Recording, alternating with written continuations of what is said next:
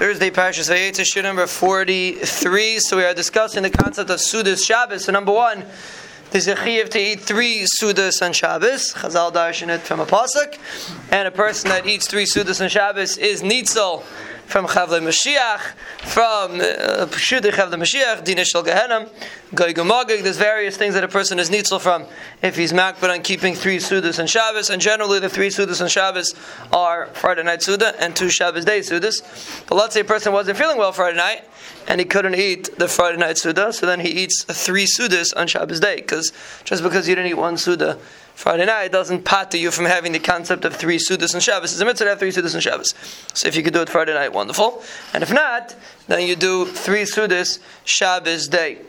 Regarding a person should try to make the Suda as choshev as possible. We discussed that a few times.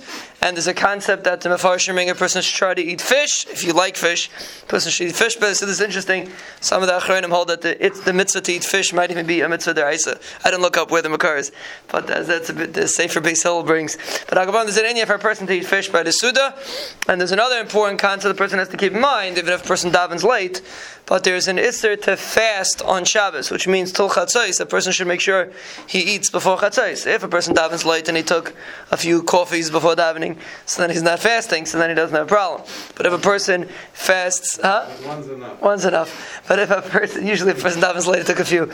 But if a person did not have anything to drink before davening, so then he has a problem of fasting by the Suda, and therefore he has to make sure he starts his Suda before Chatzos. And it's interesting, I saw Aruch HaShulchan says that a person should start his Suda before Chatzos regardless, even if he did drink before davening. A Suda Shabbos should be before Chatzos.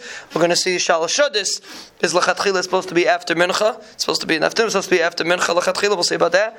But for the morning Suda should try to be L'chatchila before Chatzos. Another interesting halacha, usually when a person drinks wine in the middle of a meal, so the halacha is usually you make it by a priagafen, because wine is a davar chashuv and it's not potter. It doesn't, even though all other brachas that a person makes, a person eats something else, is not dessert. So the bread would pater all brachas. But when a person drinks wine in the middle of the meal, you're mechuyev to make a bracha, with the exception by a Shabbos Suda, because if you normally drink wine by a Shabbos Suda, so since you made a hagafen before the Suda because you made Kiddush, so then that Kiddush would pater all the wine that you're going to drink during the Suda if you normally drink wine during the Suda. That would be another interesting halacha that is relevant to the Suda, that if a person decides to drink wine in the middle of a Shabbos Suda, he will not make a new hagafen, it will be pater, the bracha of hagafen that you make in Kiddush, which usually you make right before the Suda, will pater the hagafen that you would be supposed to make in the middle of the Suda, you wouldn't have to make, because the hagafen from before the meal, which is going into the meal, would pater that hagafen also.